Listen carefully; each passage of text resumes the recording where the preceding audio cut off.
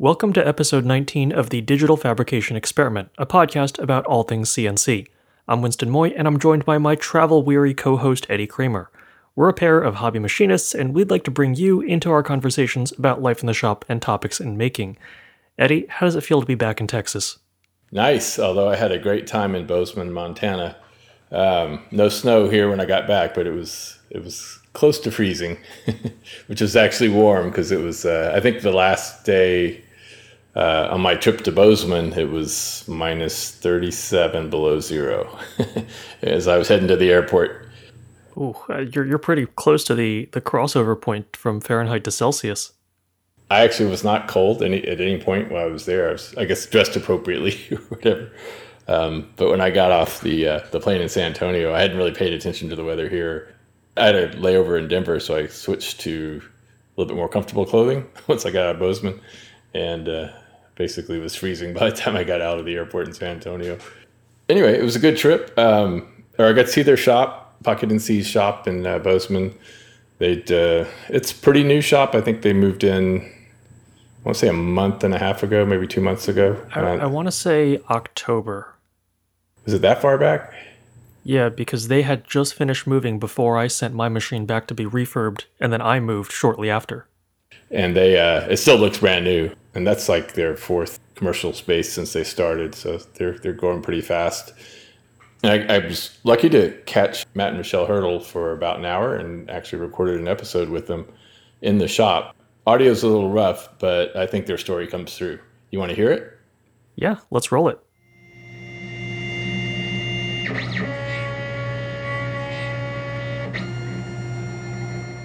Good morning, Matt and Michelle. Hey, good morning. Good morning. I really want to thank you for inviting me to visit Montana and come see Pocket & C. It's an exciting machine, brand new shop. It's just amazing what you guys are doing here in Bozeman. Thanks. So I know most of my users or our listeners know I have a Pocket & C. I have two now, and Winston has a Pocket & C. And I have the test machine, the new V250 with the NSK 50K RPM spindle, which is really doing well in the tests and now available for purchase, or at least for pre-order, right? Right. Yep. So 5-axis CNC machine, of all the stuff I post on Instagram, that machine gets like the most questions because it's such an unique, I guess, idea of putting 5-axis CNC machining on a hobby type person's desk. Like, how did you guys come up with that idea? And I'm sure there was a long path to the machine that's shipping now. Like, what were all the little intermediate steps to get here? So when we were living in Washington State, we were spending a lot of time on the weekends and evenings outside of our day jobs tinkering. And we kind of came to the point where we knew that we wanted to move back to Montana. Our family is here, and it's just what our home is. So we started to think, like, what could we do to create our own jobs to bring back to Montana? So if we could just focus some of this energy that we're using doing Instructables contests for something with a bigger picture. And Matt has a background in machining and had always wanted to have his own desktop mill. And this was around 2010. And I did not really like the design of those machines. Like, I would look at it and it just was not inspiring. They weren't nice to look at. And so he kind of kept going back to the drawing table until one day, like, we kind of had like plans of how we wanted to do the timeline, that we were hoping to probably launch it in like a year at that point. And one day he came to me and he was like, Michelle, I have something I need to tell you, and you're not going to like it. And he told me that he thought we needed to go 5-axis instead of 3, because we could see that there were other 3-axis machines starting to come into play, and we just felt like we needed something to differentiate ourselves, because we weren't trained in marketing or business. Like, our technical abilities was our strength. Mm-hmm. So we made the pivot to doing a 5-axis machine. If anyone would have told us that it would take another 4 years to design it and prototype it before we could make it to that first Kickstarter campaign, I don't think we would have ever kept going. Wow. But yeah, that was how it got to a 5-axis machine. Well, I'm glad that you guys made that pivot. Yeah. You either could have entered a quickly, getting a market that was quickly getting crowded and probably racing to cheapest price, right? Mm-hmm. For like what happened. I think that's kind of what's gone on in the 3D printer market. It's that would be a tough place to make a living these days in the US. Sure. It would be. Yeah. And you mentioned Inventables contests. So what were y'all doing? Yeah, I made a USB laser device that was terrible, and Michelle and I worked on we did a cupcake tiara. Mm-hmm. That was pretty fun. I think I think those are the two. Did you win anything with the cupcake tiara? I think I might have gotten a T-shirt. Yeah, but with the laser one, Matt was going for the epilogue laser. Oh yeah, I've always been trying to go for a epilogue. I've always wanted to win something on one of those, and I did win on with the laser. I won a handheld 1 watt laser. Oh yeah. But we had to get rid of those because they were so dangerous. You could light things on fire. So in fact, so I sold it to an engineer, and as he was walking away, it was lighting his pants on fire because he had it on and he wasn't aware.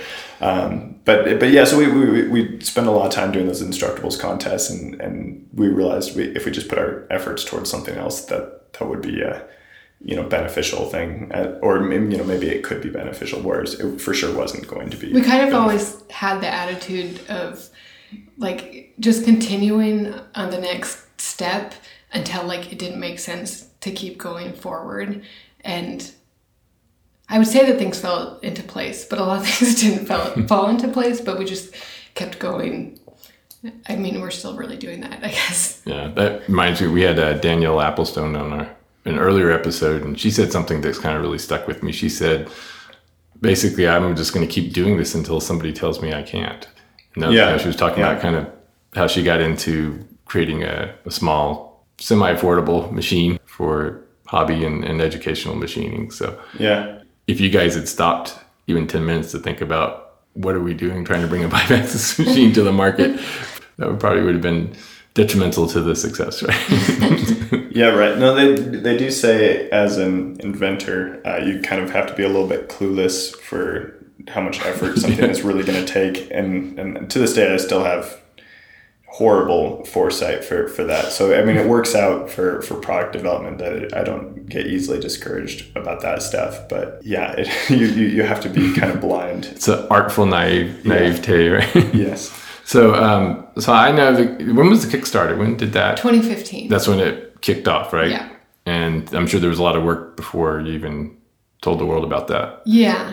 So we when we first had a working prototype in the fall of 2013, and we took that to Maker Faire. That was kind of like when we showed the world. We'd been blogging about it for a couple of years up until and that then. was the V1, right? Pretty much the and V1. Yeah. We got good enough feedback at that Maker Faire that we quit our day jobs, sold our house, moved in to Matt's parents' basement, and came back to Montana. And then, so that was like in early 2014.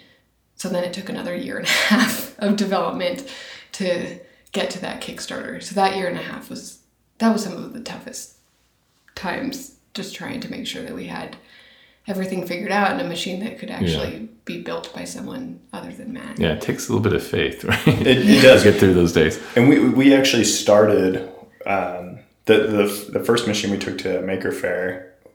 We were going to be running it on TinyG, but there was some communication issues that at the time TinyG only had 4 stepper drivers, and we were going to use 2 of them linked to run all 5 axes, and the development just hadn't been there quite yet. So what we ended up doing was going to a Goodwill and finding a computer with a parallel port so we could put on Mach 3 at the time, and And this was like 2 days before. Right. Like very at Goodwill. Yes, total panic mode.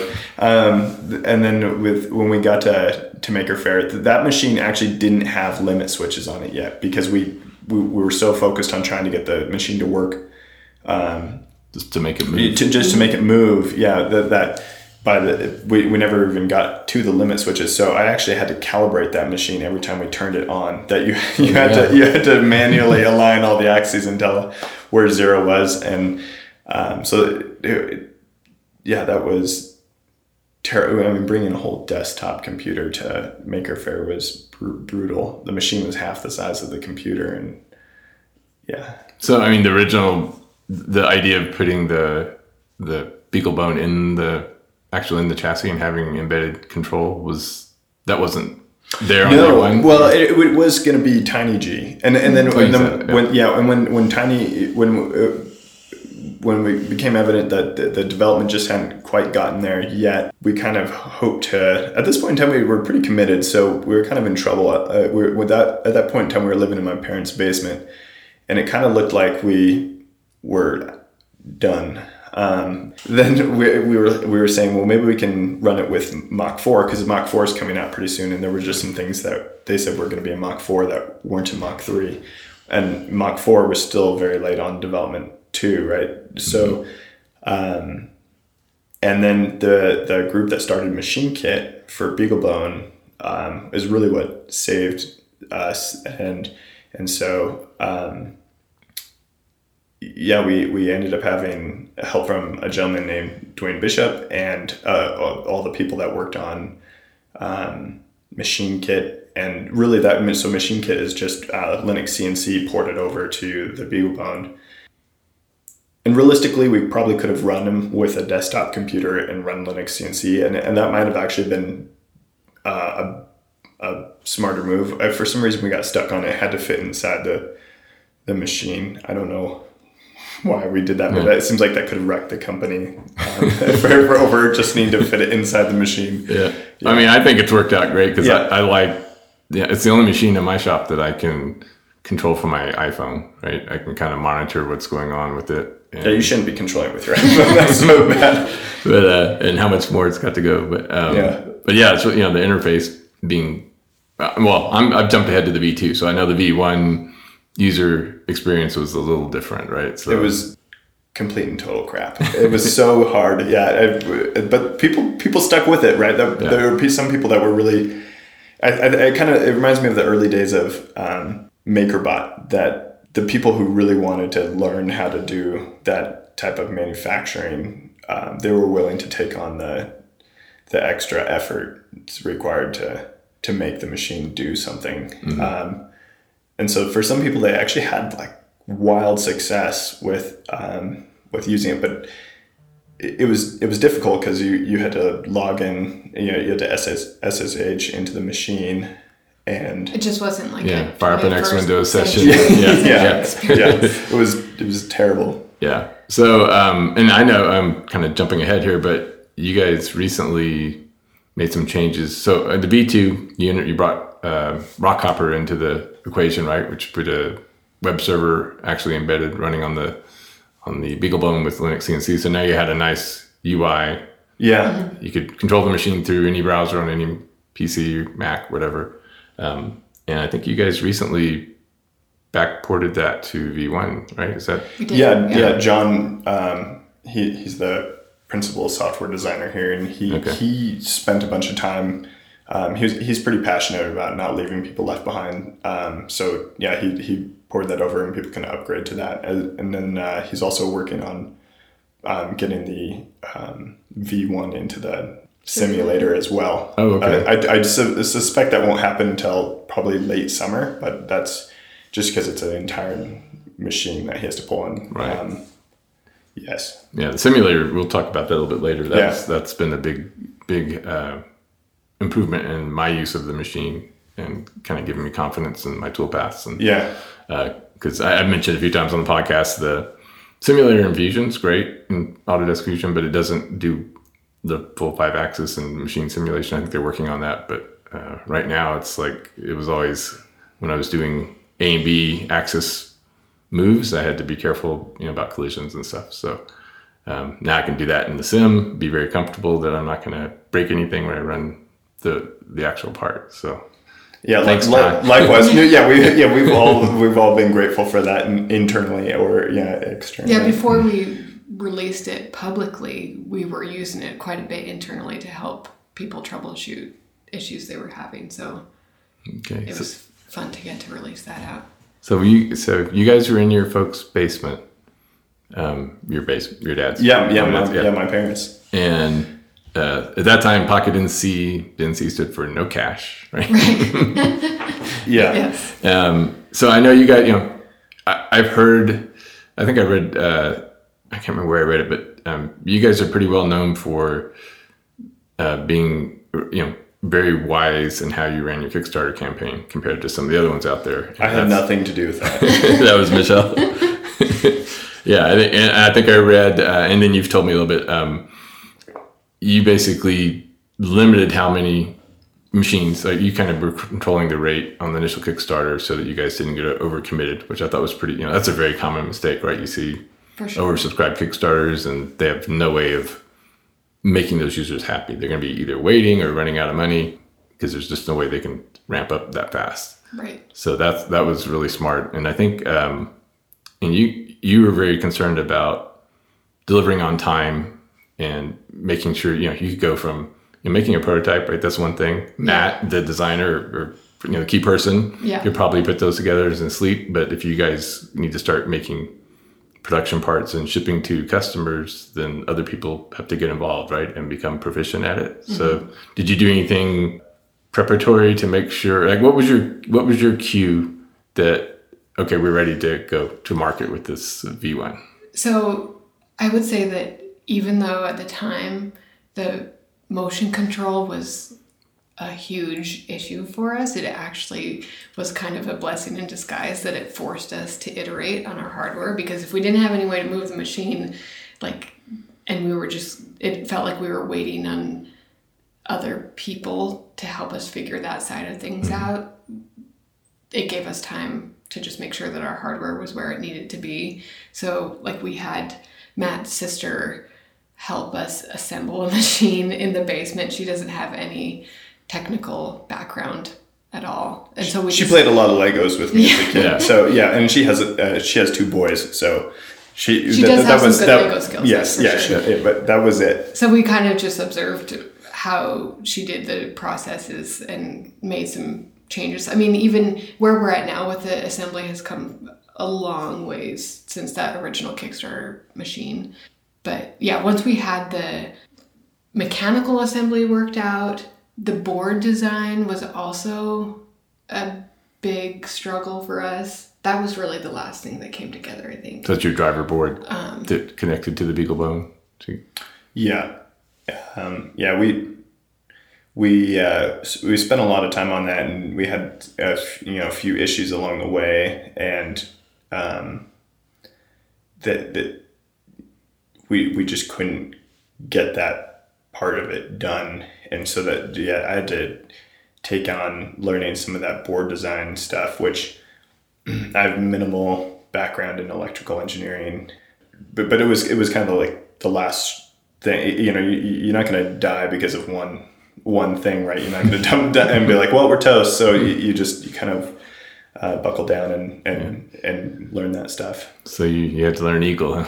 Yeah, and that was great. It just, everything along the way really lined up for us. Everybody was so willing to help, and Eagle, they had their free version, which we used for quite a while, and then the boards were big enough that we had to actually buy a seat of Eagle, but you could learn on a free piece of software and figure out how to do that. So you can't, be grateful enough for those kinds of things. They just, and people the guys at Osh Park gave us way more help than they're the best. They are great, aren't they? Yeah. And then so while we were iterating on all of this hardware and figuring out the motion control, it also gave us time to develop relationships with our suppliers that by the time we hit the Kickstarter campaign, our major suppliers we had already been talking with for a couple of years. Probably. Yeah, so you had a good idea on pricing and delivery windows. That it was like when we launched that Yeah. Kickstarter campaign, they were all like at the ready. They knew like what we were looking to do, and it helped also limiting the number of machines that we sold. That it just quantified what was going to be happening in the near term at least. So I know. So one question I've always wondered about is: so you came up with this idea of a 5-axis machine. Traditionally 5-axis machines are at the high end of CNC manufacturing machine tools, right? Very expensive machines. Not only that, very expensive software to use those machines. So I'm guessing when you started, there wasn't anything like Fusion or 5-axis support in Fusion 360 or any of the other kind of lower priced CAD CAM solutions. Like, what was your original thinking for how are people going to use this machine? What are they going to run? What software are they going to use? Because normally, like the software that did, I think back then, that did 5-axis was $20,000 a seat and up. So yeah, I guess the original. There wasn't much original thinking there. Again, the cards mostly lined up, but the one thing I do recall is. With machining that I would do, I just kind of translated that this is a 3-axis program, and then I would just write that program and then stitch all my programs together and say, A90 at the beginning of it. Yeah. And then I would just have different work coordinates. So you could... So if that's for positional multi-axis, not simultaneous. So it wasn't, there wasn't going to be pretty much no simultaneous anything. Okay. But then, one day in my parents' basement, I got a call from Mike Esty. So he was one of the original founders of the other mill, which is now the Bantam Tools. But he called and he said, "Matt, Autodesk is going to release some software that's going to be able to support your machine. And it already supports ours because we're 3-axis, but I think it's going to be able to support 5-axis. You should call these people." And it's free. And it's free, which you can't beat. Yeah. So, we started looking into that with everybody else. And that was actually a pretty big struggle too, just because we probably weren't the first people they had tested stuff with, but we were kind of the first people to have something 5-axis that it was going to be like public. So there was a lot of just finding out how things work and trying to make motion actually happen in a way that we thought it was going to, or that people would expect it to happen. So, that was difficult, and such a blessing. It was crazy. The timing of the 5-axis stuff in Fusion couldn't have been more perfect for us. I mean, it's interesting because it sounds like your vision for the machine, you weren't really thinking about necessarily supporting simultaneous 5-axis. It wasn't critical to this expected success, right? And I find that like using the machine myself, I do occasional simultaneous 5-axis, but the much more useful talent that machine has is 3+2 machining. Right. Well, and then the majority of time I guess spent in machining is when you're making a part can be just flipping the part and making fixtures, right? The actual tool paths are pretty fast, and even we were making 5-axis machines, but we were making them on a 3-axis mill in the start, and so we'd have 6 or 7 operations on a 6-sided part. So it was you're getting good at fixturing and flipping parts. Yeah, so we saw it, and that's what we knew the advantages. As machining in my past,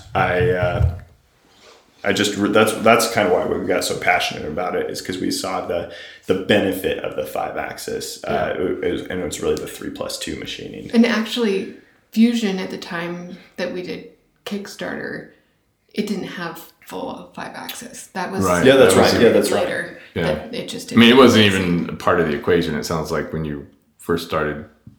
I mean, it wasn't like, oh, now there's Fusion. Now we can make a 5-axis machine. Right, not it was at all. Just a we coincidence. looked at other options, but there was nothing that really fit Yeah. with our machine as well as Fusion does. Yeah, I think your machine is less expensive than most of the software seats. It is by a long shot. Yeah. Yeah. So yeah, kudos to Autodesk for making such a great product and putting it in the hands of not just Pocket NC users, but all the hobby and small, I guess, hobby makerspace and small businesses. It's to me, it's been game changing having access to that. Manufacturing software. You want to improve the economy. That's kind of how it's done, right? It's like making software so people can start make businesses. it easy to be a manufacturer. Yes, absolutely. You guys, was there anything before V1? Like you said, you pretty quickly ruled out 3-axis, but before you did that, did you get to like a prototype stage, or was it just idea? It was just a CAD design. Okay. For the 3-axis. And then, so Pocket NC V1, kind of, you were working on that long gap in the Kickstarter between the first sale of, first money flowing the right way. You kicked off kind of a little side project to kind of help out with actually, I don't know if it was for fun. I'm not really sure what the motivation was, but and I don't know much about this machine. I see a little bit out there. I don't know how well it was, or how kind of popular it was, but you guys you designed a 3-axis CNC machine called the FR4. And what was unique about it was FR4. It was basically made out of a PCB substrate, right? The whole frame of the machine. Yes. And that actually came after, that was the summer. Was it the summer after? Yeah, the campaign for that was almost exactly a year after our original Kickstarter campaign. Yeah, right. But before you started delivering machines? No, we had all of them. Oh, you were already delivering. Yep. Okay, I got you. So we thought we would experiment with that, which I don't know if it was a mistake. I mean, it's hard. I feel like we can't say that it was a mistake. Yeah. Maybe a failed experiment, but one that we learned a lot from it. It proved to us that the 3-axis market wasn't where we wanted to be. Sure. Yeah. That our brand identity really is in the 5-axis market. Not to mention making a machine incredibly low cost has just so many problems. I mean, you look at what Edward Ford did with Shapeoko, and the first Shapeoko that came out with was, it moved a pen around, I believe, right? It was, and it was incredibly neat, but you couldn't do maybe a ton with it. Whereas you look at the Shapeoko 3 and it's incredible, right? Yeah. So, it's just a really well made, really well thought out machine.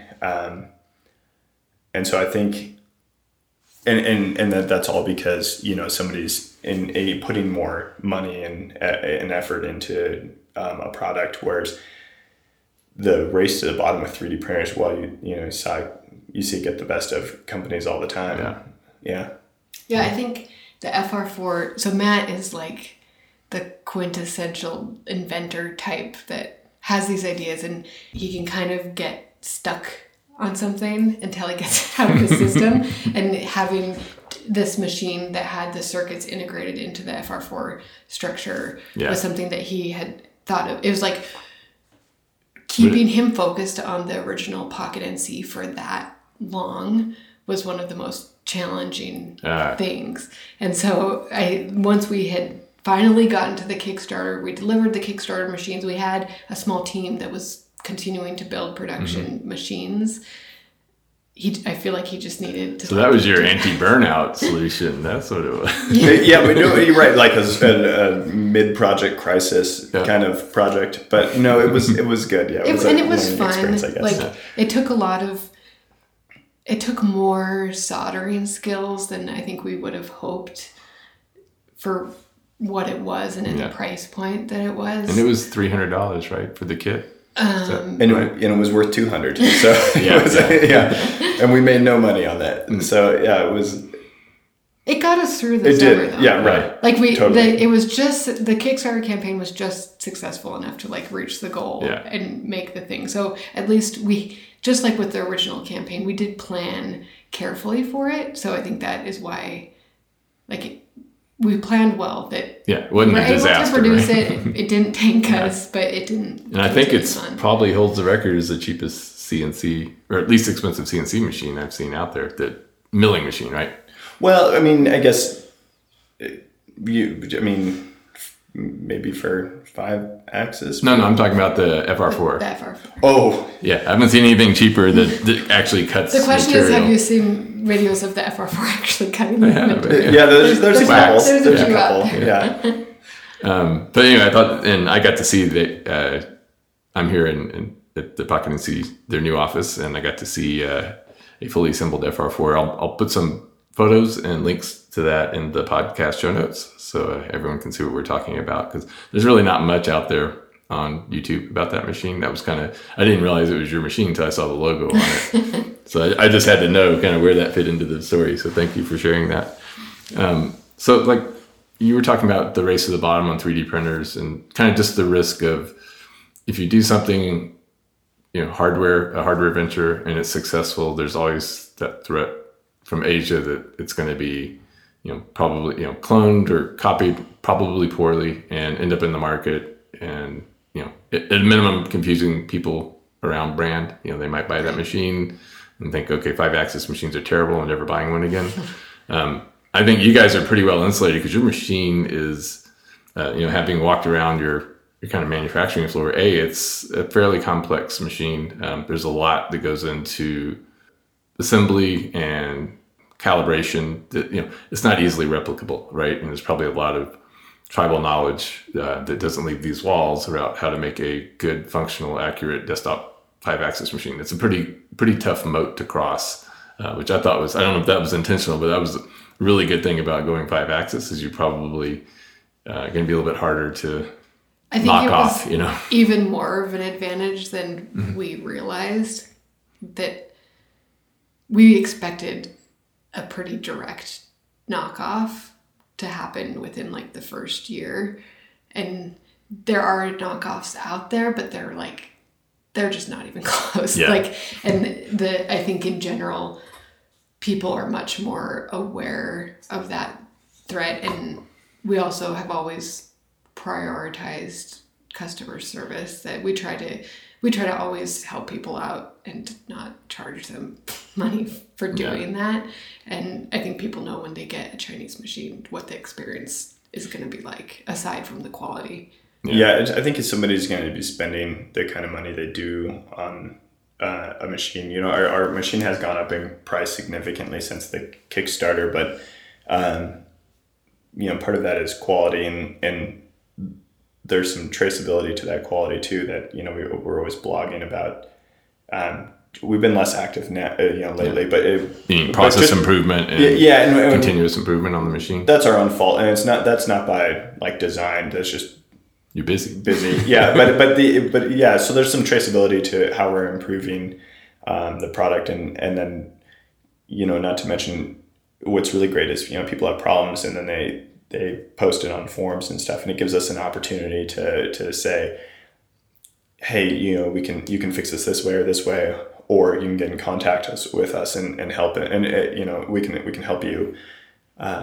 Whereas, like Michelle said, I think people know when they're gonna go buy some Chinese knockoff that it probably is coming with zero support. Yeah, it might not work when you get it. Yeah, when it quits working, you just throw it away. So I know you got, like you mentioned, you still have Kickstarter machine owners out there still running their machines. You're still supporting them. Yeah. I heard from some of them actually when the V250 came out, because actually I didn't even catch it on the release that you guys had the V1 to V250 upgrade path like you did from the V1 to V2, and that seems to be generating some excitement. Yeah, it's been fun between the spindle on the V250 and having the interface upgrade available, that in the past month or so, we've seen quite a few Kickstarter users kind of come out of the woodworks, and it's like now they can have a little pride about being V1's getting a little bit of love. So I thought that was really cool. That was exciting. I didn't actually know that there was that many V1s out there, right? Still getting used. I know one user that I talked to a lot that has one, but overseas. they're basically not stuck, right? They can. Right. Yeah, right. We that's something we're pretty proud of internally is that we do try to leave options for the original people, because we wouldn't be around without them, and we also we don't really charge people for support. I don't think, but that's, you have a formal warranty, but I think but the warranty's gone. People here just kind of give stuff away, which has been great for those people, because not only do we learn from how to make stuff better, but they don't feel left in the dust, and yeah, that's important, especially like for me. The occupancy was bigger than my normal purchase towards my house. Right. I had to really think about. I think I thought about it for 2 days, and then I clicked buy. But when it was announced, I had to really win. But yeah, and having owned it now and seeing kind of how even like the V1 users are getting taken care of, it gives me a lot of confidence in that purchase. So and to be fair, like Carbide 3D and Bantam Tools they're very similar. They have a great reputation for customer support. My experience with them has been really good. They take care of their users. I think that's important. You can tell, space, right? They don't have a bunch of people out there bashing what they're doing, right? Yeah. They got nothing but people who are just have great things to say. Yeah. So it's obvious. So you guys, just talking a little bit about the facility here. You moved in. I think Matt told me this is your fourth move. Yeah. So you've been growing. Not counting the garage, the shed, or the basement. The basement or the garage.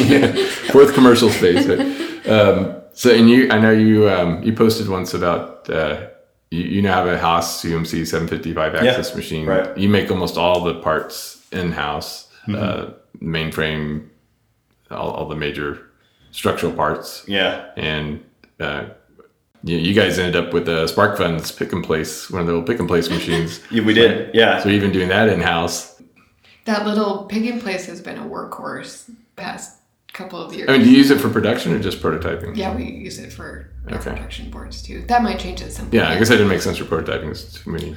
SparkFun was great. So I reached out to them asking them what kind of machine we should look for, and they replied back and said, "We've got a machine in our basement. We'll sell it to you way cheaper than it's worth." And it was great. I got to go out there and learn about them, and they're just the nicest bunch of people. They teach you how to run it? They did, yeah. They spent over the weekend too. They spent a Friday and a Saturday teaching me how to use it, and then on Sunday we packed it into a U-Haul truck and shipped it back to Montana. And they warned us, like, this machine, we stopped using it because it drops so many components and it misplaces them, and things get skewed all the time. And they said it's a huge pain to work with, but if you want to work with it, by all means. And it's been great for us. And now we can start to see the value of doing something else. But it really gave us room to figure out what we're doing.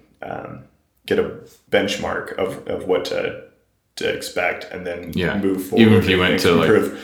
Even if you went out to a fab, and to, you kind of have even like just being able to prototype in house is huge. Like when we were in the garage, Matt was soldering the boards by hand. Yeah, there's boards with hundreds of components that were all done by hand. Components? Most of them are 0603. So something that most people physically are not. I can't do 0603. Yeah. You can when you're young because you have young eyes, and now I find my eyes watering when I look at stuff too much. I've looked at too many close objects. Yeah. So Michelle, Matt seems like he focuses on the mechanical and design side. So what is your typical day like at Fox & C these days? I have always been doing the business development. My background is in mechanical engineering, but I'm not a designer by any means. So that has helped to be able to help drive things. But it's been all of the business development. I'm self-taught in developing the business. So it's just a lot of like learning how to do all of the things, CE certification and export controls and all of the finance. So now that we have Carrie working for us, she is amazing and has helped lighten the load. Like up until about 2 years ago, I was doing all the customer service and all of that. So, now it's nice that I'm able to be released. I still do all of our accounting because I like to have an eye on that, especially with like Matt being the personality that he is. He has like this shiny object fascination with like that when he talks about that when that he was asking SparkFun for recommendations on a pick and place. Yeah, they're like I was looking at their pick and places, and they said, well, ours costs as much as a Ferrari, so those won't be the ones you want to get. His attitude is always like, well, it doesn't hurt to ask, and then we'll know how much it costs, and then that's when we start like the back and forth of like, what will it take to add this to our equipment? And so it's how I can sleep at night to have a close tabs on that. But now it's also within the last few months has been the first time that we have employees that Matt and I don't work directly with. So that's a big change. It has felt a lot different. So I've just been trying to work on really having a close eye on our culture and helping, all of these engineer types to communicate with each other. Right. When I sense tension in the shop, developing into management, like Matt and I were not trained in that. It's just something we're learning how to do as we go. And I think in the past, we've failed to address interpersonal issues soon enough. And so that has been a big part of what I've been trying to do now is like when I see something like, okay, let's get in a room and let's sit down and hash it out and squash it before it becomes something that's too big to fix. Yeah, anybody can develop a product, right? Like I think about what we're doing and I see plenty of projects say on Instagram or wherever, and I'm like blown away by what they've done. But it takes a team, right, to like build a product. So I think that's probably the most important part of the business is finding key people, and everybody we have right now is, taking on a role that is completely key to shipping machines. So without that dynamic and culture, I guess, we're really not, right now we're 14 people with Michelle and I, and we have 2 more people coming on in May. You can't coordinate with that many people, every minute of every day. So it does take a good strong culture to make sure, things get done and people are happy and then people understand, the values internally, to make a good product. It used to look more like it was just Matt and I making the big decisions that happened. So that would happen like when we were on a walk with our kids at night, like 24/7 that was happening, us having this dynamic of going back and forth to figure out what we need to do next. So now that like it's a good problem to have, that we have really good people working for us, so we need to shift to make sure that we're capitalizing on their strengths and getting all of the input that we need before making a decision. Matt, you mentioned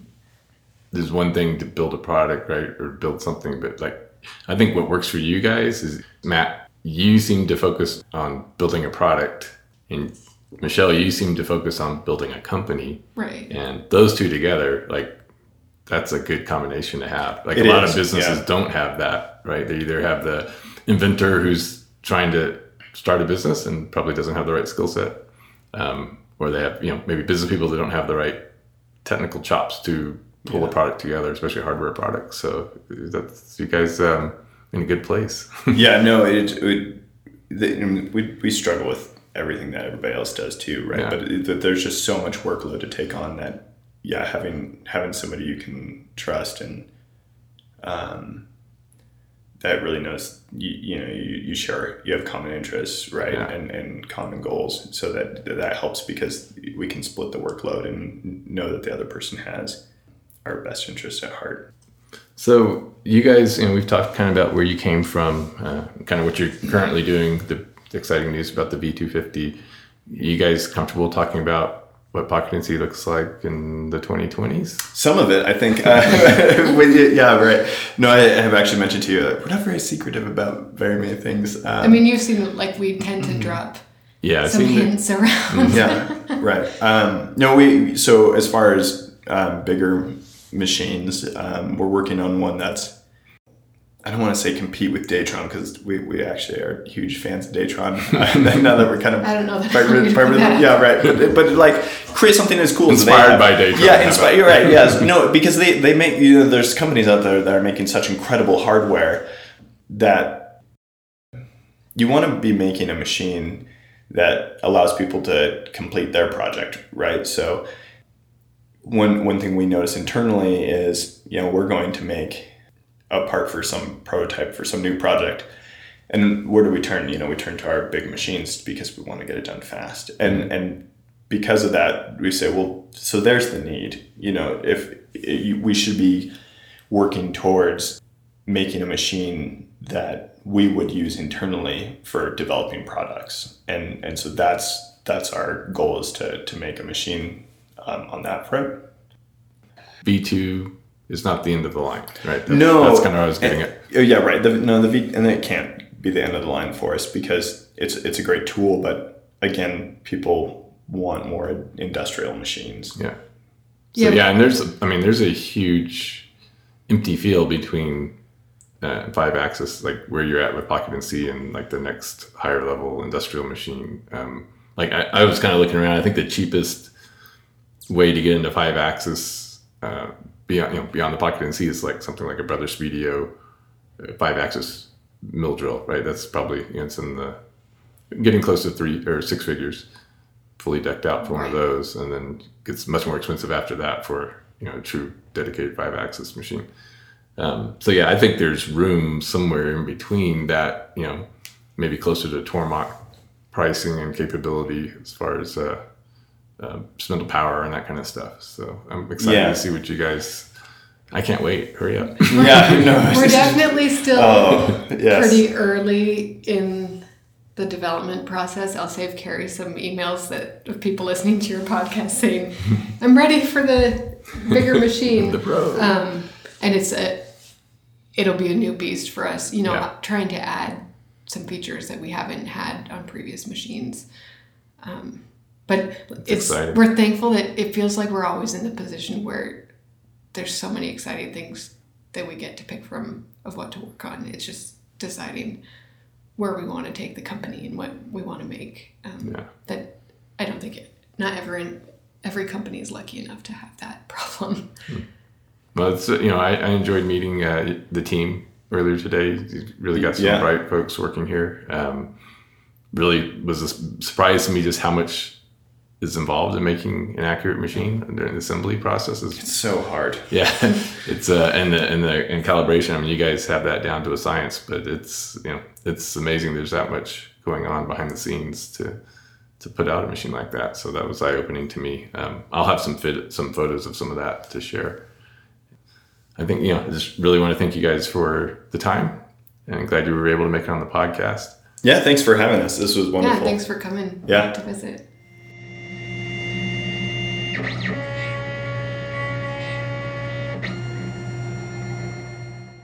It was really interesting talking to Matt and Michelle. Kind of seeing what was going on in the assembly process was pretty eye-opening for me. I didn't realize, it's a pretty small machine. I just kind of assumed it went together pretty easily, but there's a lot of parts in the Pocket NC and a lot of process behind getting it accurate. That was kind of like my biggest takeaway, was seeing all the in-house processes that they developed to make the machine kind of more accurate and easier to assemble. So that I think they talked about that a little bit in the interview. That story was pretty much what I expected, because it's going to be really hard to break into the 5-axis world, even harder to break into a 3-axis world, but they found their niche, but I can't imagine just all the challenges they had to surmount. Like, without fusion, like, they would have been dead in the water without a good CAM solution for their users. Just trying to come up with a supply chain for all the parts. It's not surprising to me at all that they went through some pretty hairy times to get to this point. That theme seems to be pretty common to at least the small machine makers that we've interviewed so far. Danielle's story about Bantam, or I guess it was Other Machine Co. back in the day, almost not making it right after the DARPA grant dried up, and kind of turned around and doing pretty well now. Someday we'll have Carbide on, and I'm sure there's probably some interesting stories there too about the early days. I know they've been through a couple nail biters. Yeah. So the interesting thing is, they're doing it in Bozeman, which is, not your typical, at least to me. I don't know much about Montana, or I didn't before I went there. Kind of did a little research, but there's actually quite a bit of R&D and high tech going on in Bozeman, because they have the university there, right? Or Montana State University's there. And their shop's a little bit out of the city now. I think their last location was right in kind of the heart of the Trinity district there. And now they moved a little bit further out in the burbs of Bozeman. I know from talking to Matt and Michelle that there's starting to be kind of a migration of some Silicon Valley talent to that area. And there's quite a few laser companies, or a little bit of the U.S. laser industry is kind of centered in Bozeman, which I did not know. So I'm sure that's helping, right? So they have a really talented team on board, and I know they're still growing. I think Michelle mentioned they're going to be hiring a few more pretty soon. That's good to know. I had no idea that Bozeman was sort of a up-and-coming area.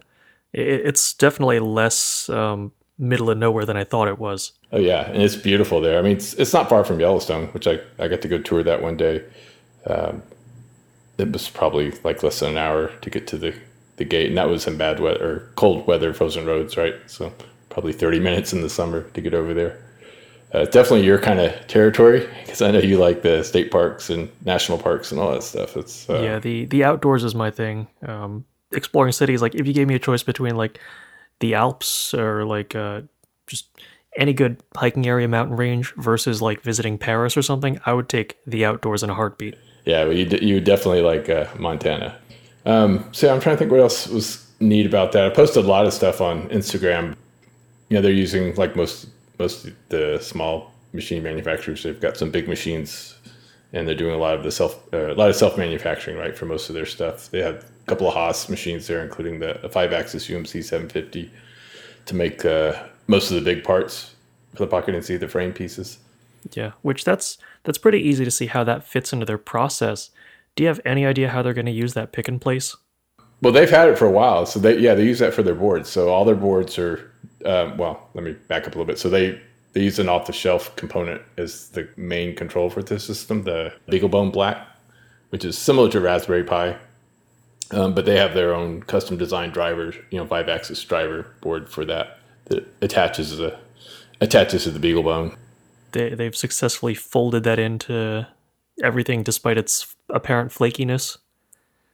Seems like they get a lot of value out of being able to do a lot of the prototyping in-house in small runs. Basically just having the fast turnaround of having it all done inside their shop. You've seen the probing stuff I posted on Instagram, right? And I think they had that in their blog last year. They're using a small Renishaw probe to calibrate the rotary axis on the two rotary axis on the machine. So that was pretty neat seeing that in person. I'm sure it's difficult to try and remember all the cool stuff that you can actually talk about. Yeah, exactly. And they're actually pretty open about everything, so that was kind of neat.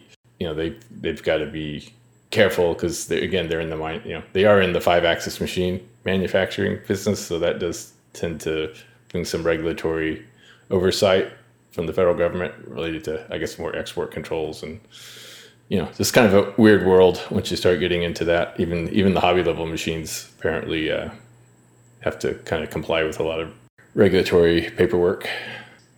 I think, you guys deal with that too, probably over at Carbide a little bit. Every now and then, some federal agency will send us an inquiry about, hey, who got that machine over in what country? But I don't know. For me, seeing the limits of the machine, I can't imagine anyone making too serious a part. Like, you're not going to make like aerospace parts out of titanium. Like, you're not going to equip your next generation fighter jet in like North Korea with this thing. How's the work-life culture at Pocket NC? So they work Monday through Friday. Like, I was really shocked. I was expecting to see like 7 days a week. You know how the small startups are, right? They tend to work all the time. And this is kind of a big time for them because they have the new product, the V250 coming out. So I figured it'd be even busier than normal. But no, they're really good about kind of keeping the work-life balance. I guess that's kind of maybe a Montana thing. I don't know. But, they were rightfully proud of that.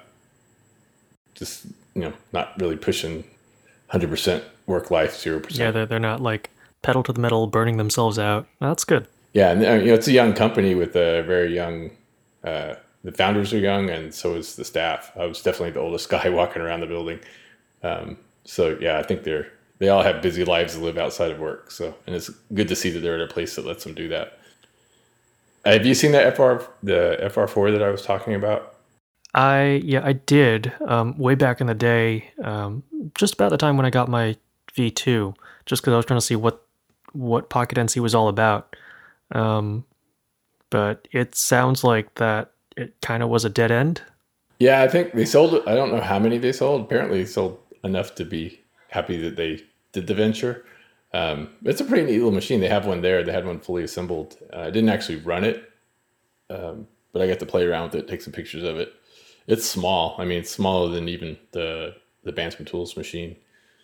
And I don't think it could machine metal. It's definitely a CNC machine for doing wax, probably at best. But it was kind of neat. It was, and I saw some stuff that basically is on the Pocket NC now, like the Vice. The Vice was on that machine, and first time I've ever seen ER8 collets for the spindle. That was kind of neat.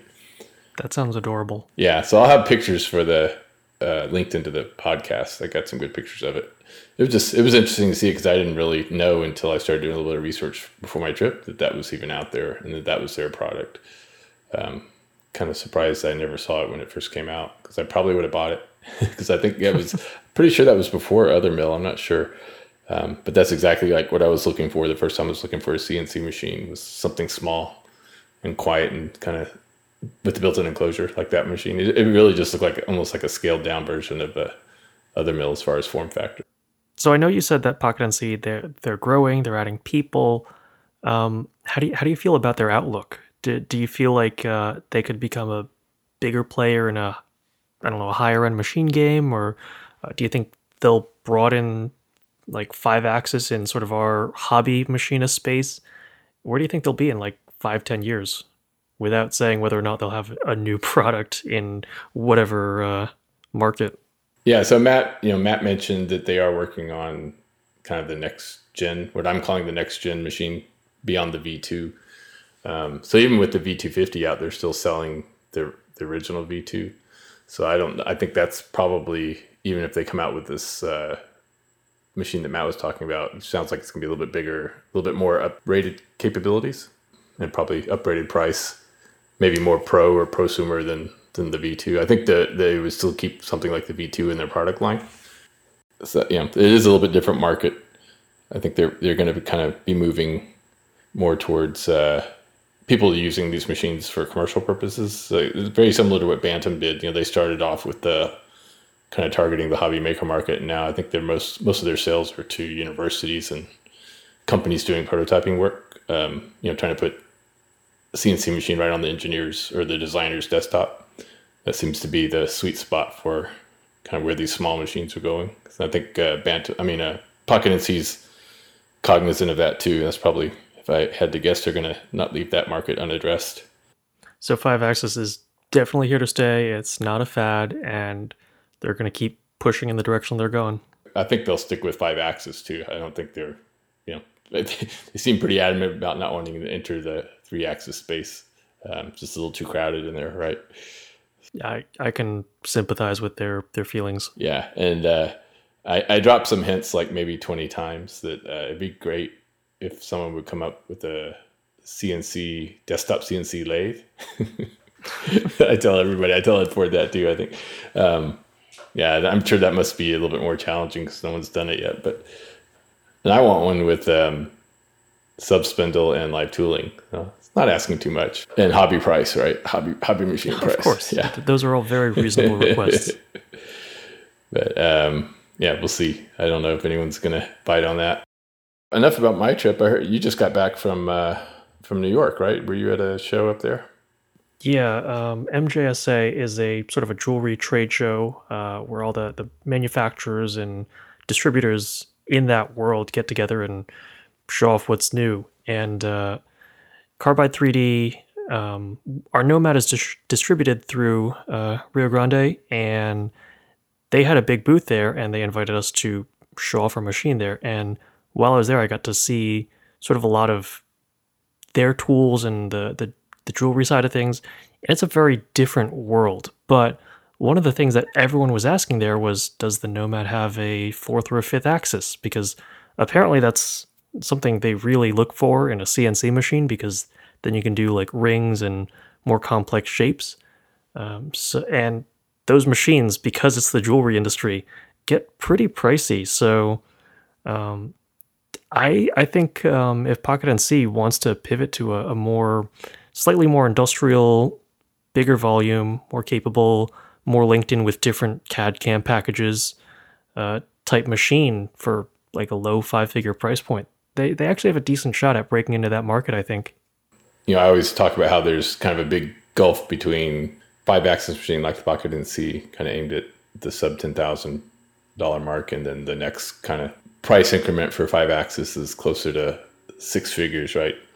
And up from there. But actually, yeah, there are quite a few kind of specialty vertical machines that are in between probably those price ranges. I know there's some dental machines, right? So there's a bunch of dental 5-axis machines out there, small, like to go into practice. I think Roland makes one. I know HSC Pro on Instagram. He's working for a company that's marketing some small machines. I don't think the price tags are all that small on those machines, because they're probably, they are professional, like they're a little bit higher end than, or probably considerably higher end than a hobby machine, but physically they're small. And I'm sure there's probably very similar set of companies, servicing the jewelry market and probably even medical. I wouldn't be surprised if there's some machines we haven't heard of that, not really like full range industrial CNC, just kind of really specialty machines. With 4 or 5 axis.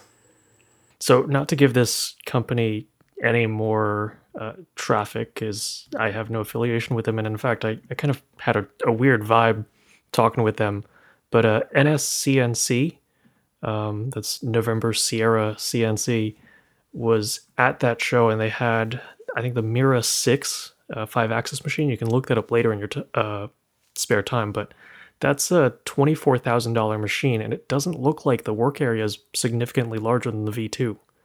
And I think the only thing it has going for it is an NSK spindle, some good work holding for like wax and other stock that's common in the jewelry world, and integration with their like the usual CAD CAM packages that you would find on that side of the industry.